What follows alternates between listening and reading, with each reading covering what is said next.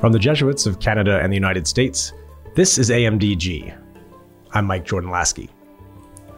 The College of the Holy Cross in Worcester, Massachusetts, was founded in 1843. It's the oldest Jesuit and Catholic college in New England, and one of the oldest in the whole country. Despite 178 years of educating students, Holy Cross's current president, Vincent Rougeot, represents two huge firsts in the history of the college. He is the first lay president at Holy Cross, which means he's not a Jesuit or a priest of any kind. He's also the first Black president of the school. President Rougeot and I talked recently, just a few weeks after the end of his first academic year as president. He told me what his experience as this trailblazer has been like, and what he had wanted to do during his first few months on campus. It involved a lot more listening than talking. President Rougeot is a legal scholar, and he came to Holy Cross after serving as Dean of Boston College's law school. And so I asked him about how his experience in the law has affected his views on social justice, and how a Jesuit college can be a force for good in the world, especially as higher ed institutions face an increasingly competitive landscape. You can subscribe to AMDG wherever you get podcasts, and thanks for joining us.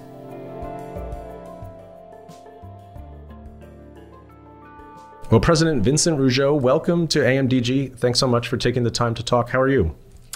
I'm doing very well, thanks, and it's a pleasure to be with you. So you've, I think, completed your first academic year as president of Holy Cross. I'm curious what surprised you the most, or something that's really surprised you in your first year, something that as you learned in this role, you thought, oh, I was not expecting that in this job. Well, I think what's always surprised me about these leadership roles is just how much of it really just involves relationships and people. I mean, you are spending a lot of time getting to know people, getting to know the culture, and even if you're doing things that you're familiar with from other roles you've had that might be similar. Each institution is unique in terms of its culture, of course, but also I think leadership is really so heavily about getting to know people and understanding people, and allowing them to get to know you, and building a sense of trust and engagement. So it just takes a lot of time and a lot of energy. I was going to say that something like that, you can't just do that in a few minutes, and it sometimes could feel maybe not as productive as other things, just to sit and to be with people and to kind of share stories or just to get to know people. Exactly. And so at this time, I don't know, this is the Ignatian spirituality practice of an examen, right? An examen of consciousness you do at the end of a day, or you could do it other times. So that's the first part here. I'm curious, looking back over this year, a kind of examine of your first year, that's like a highlight, like a favorite moment, and also maybe a challenge that came up that was difficult to navigate through. Either one of those, if you want to start with. Well, I have to say the installation was wonderful. It was overwhelming. It was, planning for it was really complex. So many different parts to it, but the opportunity to bring together all the segments of this community, to bring people from my life, my family, former colleagues, friends, to the event. And to have an opportunity to speak to everyone in that context was just tremendous, and really almost kind of life-changing for me. It was, I can't imagine that I've had a similar moment. And we also, I think, were affected by the fact that the community hadn't really been together because of COVID in that way for a long time. Not only because, you don't have installations all the time, but also just because people just hadn't been on campus in that way. So, I just found it really, really special. I know my family was really moved by the experience. I had old friends from childhood who were there, and it was just a great event. The students were wonderful. It was, the faculty and the staff, everyone just came together in a really nice way. So that was very, very special, and I'll always remember that. I think in terms of a challenge, I think the challenges of COVID just were constant. Every time we thought that we'd made some progress, and we did, there were always new issues that we had to think through. And even though it got a little bit easier because we've been living with it for a while, I think I had not really fully reckoned with how what it would mean to have COVID as sort of a constant presence in an ongoing way in our lives and in the life of our institutions. So that was something that it was hard to actually prepare for because we just had no way of knowing what it was going to deliver. But we managed to work our way through it. But I have to say it was it was tough at times. Were there any elements to like a COVID response or living with that reality that you thought went particularly well, things that you're proud of? Because I know that was a challenge certainly for anyone involved in education, especially in higher ed, which is residential, where people are there and all kinds of those questions, like either things that kind of guided your thinking or things you wanted to keep at the center, certain values that you feel like really served you well in that time. Well, early on we had to impose a vaccine requirement for everyone.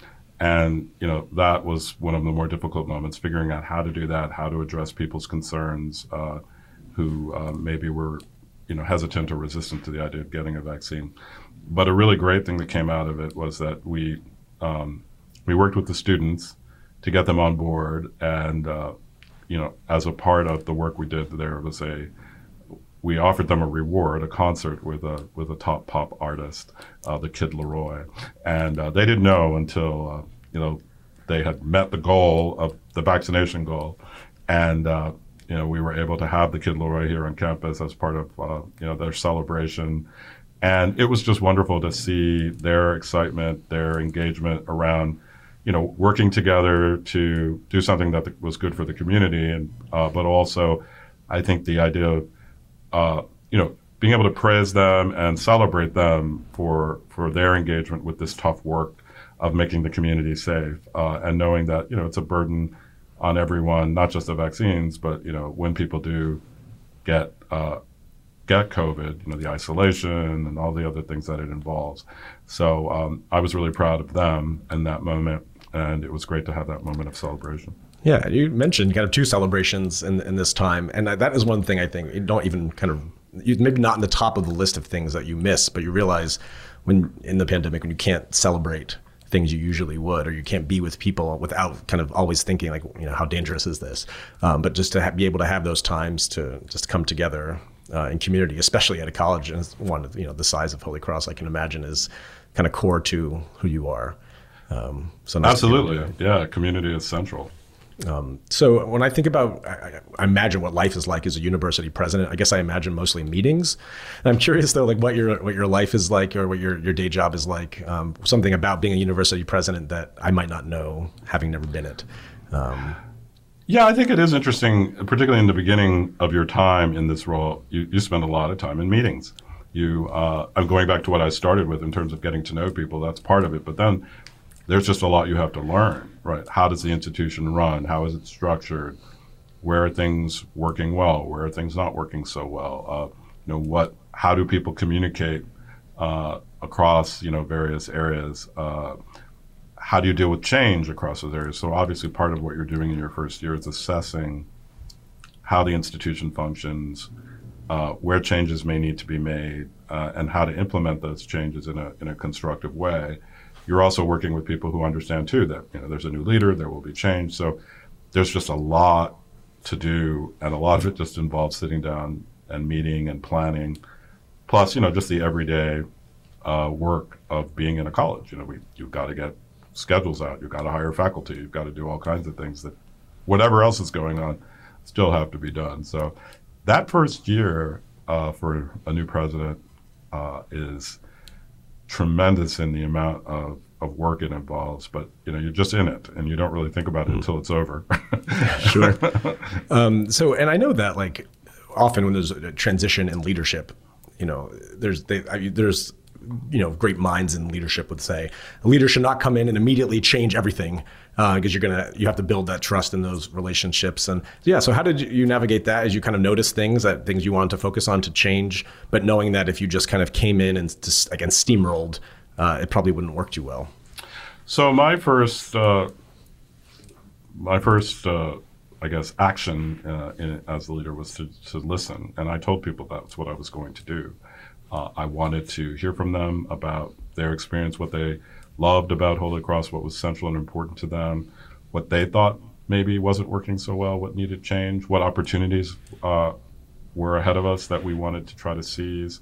I mean, I had some ideas, obviously, through the interview process, and that, from an outsider's perspective, that I thought I'd like to move forward. But I made it very clear to everyone that my formulation of those ideas was going to be in meaningful engagement and conversation with the community. So really we spent almost the first year doing work that we called Calls to Conversation, where we invited various constituencies together to talk and to share. So I think that was a pretty critical part of how I started, and became a critical part of how I actually made decisions about what could or couldn't or shouldn't change. Sure. Are there any examples of ideas you had that you've been discussing with people and discerning and moving forward, kind of things at the top of your priority list that you're most excited about in year two?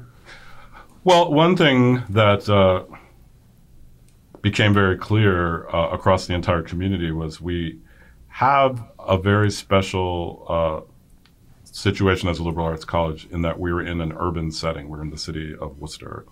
And the city of Worcester is going through a remarkable renaissance right now. And in some ways, it's caught a lot of people off guard. And a lot of people who haven't been to Worcester in 5 years or so are just overwhelmed by how the city has changed. It's growing rapidly. There's a lot of energy. And we've spent a lot of time as a community here at Holy Cross talking about that relationship. How do we, what's our relationship with the city of Worcester? Is it a relationship of mutuality, which we hope it would be and should be?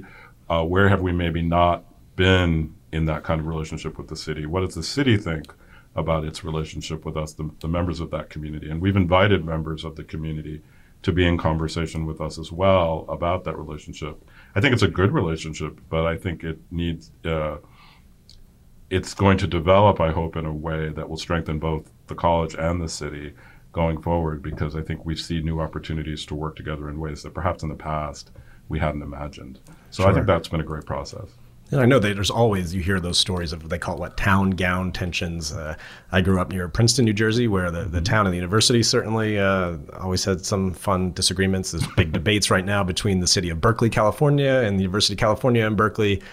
And I know for you too, like the kind of sense of making those connections. You wrote kind of a little bit about this in America Magazine. I wanted to ask you, I think this is maybe a connected thing, the kind of the idea of focusing on the needs and the dignity of the marginalized, kind of those on the margins.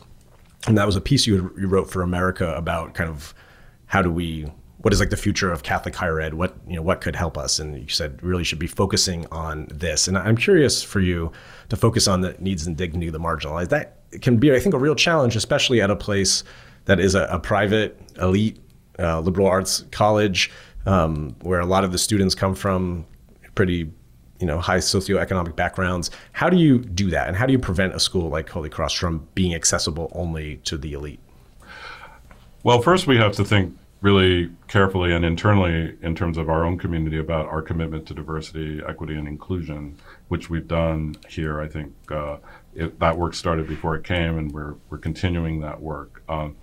I speak to that, as I did in that America article, from our position as a Jesuit Catholic institution. I think our faith commitment, our mission, is grounded in a sense that we embrace the dignity of all human beings, right?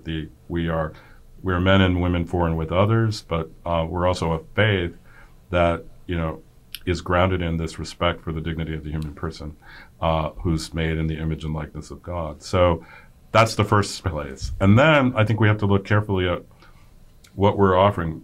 We are offering this extraordinary education, as you said, and if we're not careful, it will become the province of a certain kind of elitism. Now, elitism isn't all bad when it's a way of creating a sense of excellence in the work that we do. But it is bad when it's exclusionary to the extent that there are people who are qualified to take advantage of what we offer, but we're not reaching out to them. We're not making this opportunity available to them. And this came on the heels of our conversation about Worcester. I mean, Worcester is a very diverse city, and there are bright young people in the city from all kinds of backgrounds who should have the opportunity to have a Holy Cross education. Are we doing what we need to do to make that opportunity apparent to them and to reach them and to bring it forward to them and to invite them into a conversation with us about what our education here could offer them and to make that opportunity meaningful and possible? So those are the kinds of things I think we have to do. We have to step away from kind of waiting for people to find us, and we have to go out and engage the people who could be a part of this community and look for them in different places. Sure. And that's a big emphasis in the Catholic Church writ large right now. So used to people just showing up at their neighborhood church for Mass, and that doesn't really work the same way anymore. Kind of have to leave where you are to kind of go out to where you have yet to be. And I'm curious for you just to kind of look back on your own life a little bit now. There's a great piece kind of introducing you on the Holy Cross website that we'll link to in the show notes here that talks a little bit about your family, 8 generations in Southwest Louisiana. I read there that your grandparents founded a Catholic parish for the Black community in the city of Lake Charles. So just curious about how your family, your ancestors, your parents influenced your faith and your career path. Yeah, I mean, faith, the Catholic faith for our family was always central. It just, it was sort of something, as you mentioned, has been handed down over the generations. We've always been part of these Catholic communities in South Louisiana, and where that was how the community was organized. The life of my grandparents and their parents was organized around their parishes, and the community's participation in parish life and in the rituals of the church. And it was a way that the culture was rooted in this understanding of an identity grounded in these Catholic traditions. But it was also a community that was marginalized within the church, not fully embraced and not fully participant in a lot of the Catholic institutions, certainly in Louisiana, but also around the country because of the way that the country was, hamstrung or sort of distorted by structural racism and other types of racism. So what it's done for me, and what I think it's done for my family, was it gave us a sense of the messiness of the world, how you can be a part of something that is incredibly meaningful to you and really important to you, but also recognize that there are aspects of it that are flawed.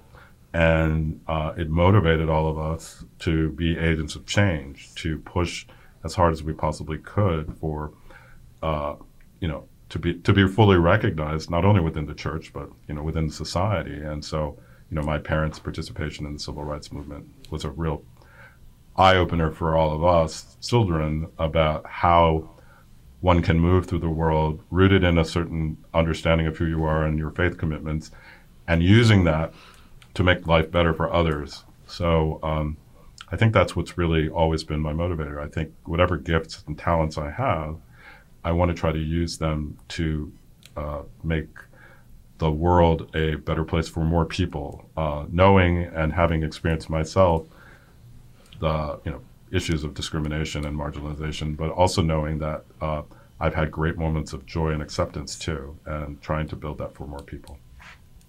To continue on your background a little bit, when I was getting ready for this interview, I reached out to one of my favorite professors from graduate school at Notre Dame, who you know pretty well. Her name is Kathy Caveney. Oh, yes. She overlapped with you at Notre Dame, and then when you got to BC, I don't know if you stole her or gently invited or whatever it was, but she followed you and ended up at BC with you as well.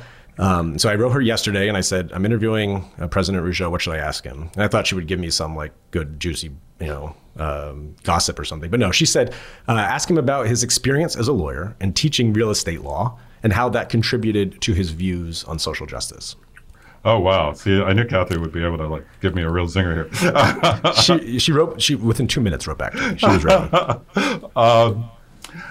Well, actually, yeah, it was a great way to think about how our society is structured around so many different issues. So in the United States, which is rooted in a capitalist economic structure, the idea of being able to purchase property, as we've heard so much about, is central to building wealth, right? It's the way that people have moved into the middle class. And it was a very intentional move on the part of the government, particularly after World War II, to expand that ownership opportunity. And many, many, many people in this country are now the beneficiaries of that opportunity for grandparents or to build wealth and to pass that wealth down by saying, we can sell a house, we can buy a better house, or our children can use money we have in a house to do things, businesses, college, whatever. But it's also something that was specifically denied. That opportunity was specifically denied to certain categories of people. So, returning veterans, African-American veterans, or Latino veterans were either excluded from those programs or forced to invest in areas that were redlined in cities where their investment did not grow. It often, maybe even became lost value almost entirely, at least for a very long time. So now the conversations we're having as a society around intergenerational wealth are taking us back to a lot of decisions that were made decades ago around who could buy housing, where they could buy it, whether or not they had an opportunity to, see that investment grow, and is at the heart of so many issues that we're facing now around inequality and exclusion. So it was a great way for me to bring to students ideas about structural injustice through something that they were all very familiar with, the house that they wanted to buy or that their parents had bought, that they'd grown up in, and to get them to think about how the law and social structures and the economy are all integrated in ways that we need to think about carefully when we are lawyers and sort of key actors in the structures and in that system. How did you come to being a legal educator? What was the move there? I know you had practiced law and then had made a shift in your career. Yeah, so like a lot of people right out of law school in the late 1980s or even today, my first thought after leaving law school was to join a big law firm. I thought that's probably what I should do. That's the way I'll learn about, legal practice at a high level. And I have to say, I had not done a whole lot of personal discernment about whether or not that was the right move for me, but it just seemed to be the thing that was the correct thing to do at the time. The discernment happened once I got there, and I realized that maybe it wasn't the right move for me. Not because I didn't learn a lot and didn't benefit from the experience, I did, but as I looked forward, I had to ask myself, is this really where I see myself in 5 years? Is this something that I'm going to be successful in, using the strengths and talents that I have in the way that I want to use them, or do I need to think about other things? So I made the decision, after about 2 years, that I should think about other directions, other ways to use my law degree. And through a number of steps and the love of friends and family, found my way to applying for some teaching jobs. And fortunately got a wonderful opportunity to teach at Loyola University, Chicago School of Law, and very quickly realized that something had changed. I was in an environment that I was much more suited to, and where I really felt that I could contribute and grow in ways that were just, suited to the person that I am. So you've been connected in higher ed for a number of decades now, and it's like no secret, it's a difficult time for higher ed kind of around the country. Fewer students, there's questions about costs. There's even some big kind of existential questions about value of a college education. And then even at places, even Jesuit schools, there is a move toward specialized studies, really kind of career-oriented education. But Holy Cross kind of remains a broadly liberal arts college. And I'm wondering what your pitch is, say, to a prospective student or a family if they're thinking about school. Why a liberal arts education today? Why is that still valuable? Yeah, we are totally committed to the idea of liberal arts education, and you're right. In this time, it can be complicated or difficult to get people to understand that you don't necessarily need to organize a college career around the kind of pre-professional path. This major will lead to this job when I finish college. I mean, there's a wonderful certainty in that, and there's a value in that, but what we're offering is a broad, well-rounded, holistic education. And what we try to point students to is, look, we do offer pathways to lots of areas that, will lead to jobs. We can help you with that, but that's not the purpose of your education. The purpose of your education is to be educated and to learn some critical thinking skills, writing skills, how to think logically, how to engage people across different areas of learning, and how to use those things to become a well-informed citizen, a well-informed consumer of information as well as of things. And what we see over time is people with liberal arts educations move through the world and achieve great success over time, doing the things that anyone would choose to, being a physician, for instance. I often point to Dr. Anthony Fauci because he was our graduate. He was a classics major, and now he's doing something not very immediately apparent from a classics degree, but what he gained in his education at Holy Cross were all the things that I just mentioned, and it allowed him to apply that learning in the context of a profession that he chose, and to gain leadership in that profession. I think one of the things liberal arts educations do is it gives people a range of skills that people tend to seek in leaders, when they are moving through whatever they choose to do, whatever profession, be it teaching or law or medicine or business. These individuals emerge because of the kind of educations they've had as people who can take on ever greater responsibility and really assume leadership. And not only is Holy Cross a liberal arts college, especially in a region of the country with a lot of famous liberal arts colleges, but you're a Catholic Jesuit one, so standing out in that group that way. And I'm curious for you in the 21st century, how you see Holy Cross's Jesuit identity being lived out. How does that manifest? How is that important? Well, I think we're offering something right now that is truly distinctive and essentially important as a Jesuit Catholic liberal arts college. I mean, the benefits of liberal arts education we've just talked about, and there are many great liberal arts institutions, but we're the only Jesuit Catholic liberal arts college. And when we bring our Jesuit Catholic identity, our mission as a Jesuit institution into the work that we do, I hope that we're providing something truly distinctive and notable when people assess what education can provide for them. The concept of community that is rooted in this understanding of human dignity, the idea of a holistic education that is trying to form men and women, as I said earlier, as people for and with others. So I often think of our Jesuit Catholic education as being other-directed in ways that a lot of other educational institutions probably aren't oriented to.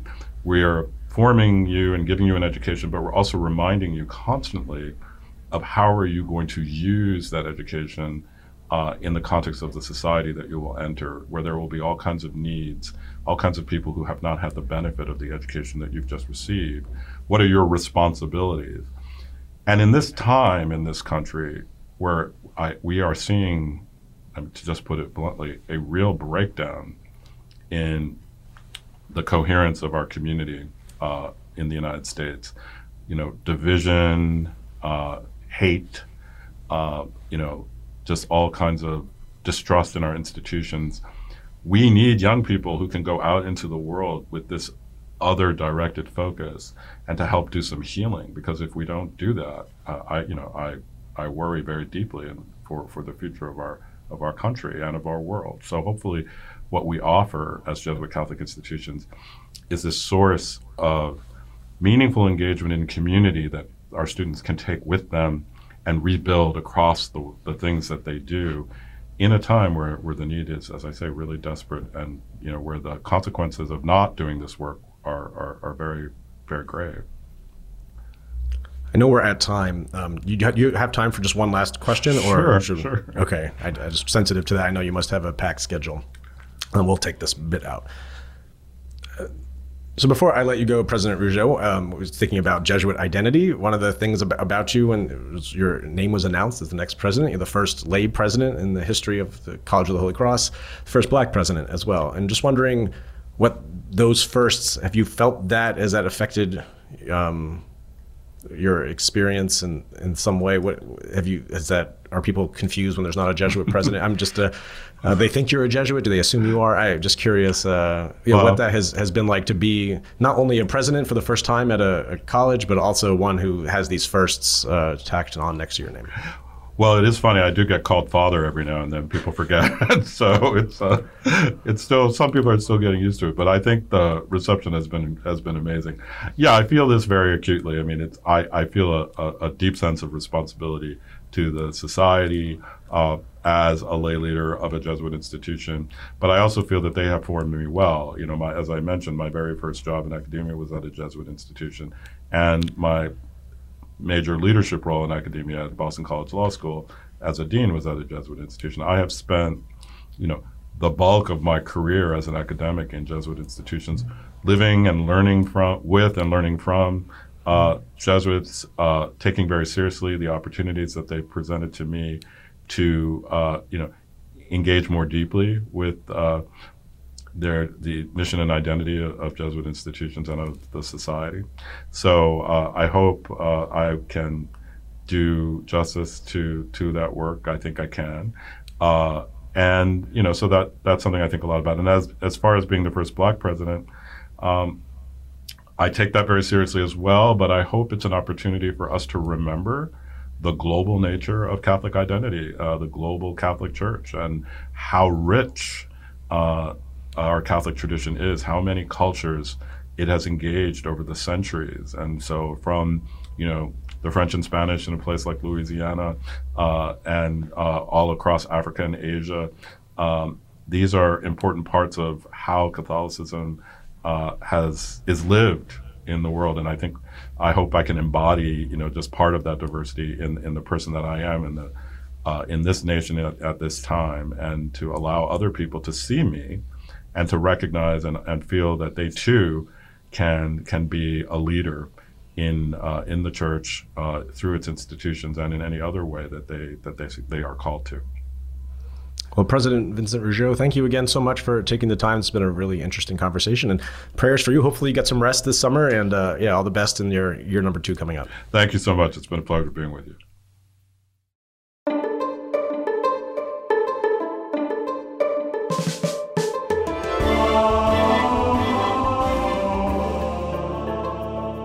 AMDG is a production of the Jesuit Conference of Canada and the United States.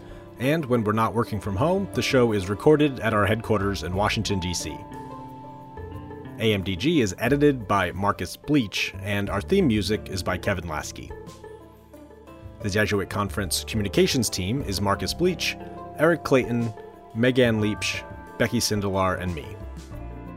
Connect with the Jesuits online at jesuits.org, on Twitter at Jesuit News, Instagram at We Are the Jesuits, and Facebook.com/Jesuits. Sign up for weekly email reflections by visiting jesuits.org/weekly. If you or someone you know might be called to discern a vocation to the Jesuits, connect with the Jesuit vocation promoter at beajesuit.org. Drop us an email with questions or comments at media@jesuits.org. You can subscribe to the show on iTunes, Spotify, or wherever you listen to podcasts.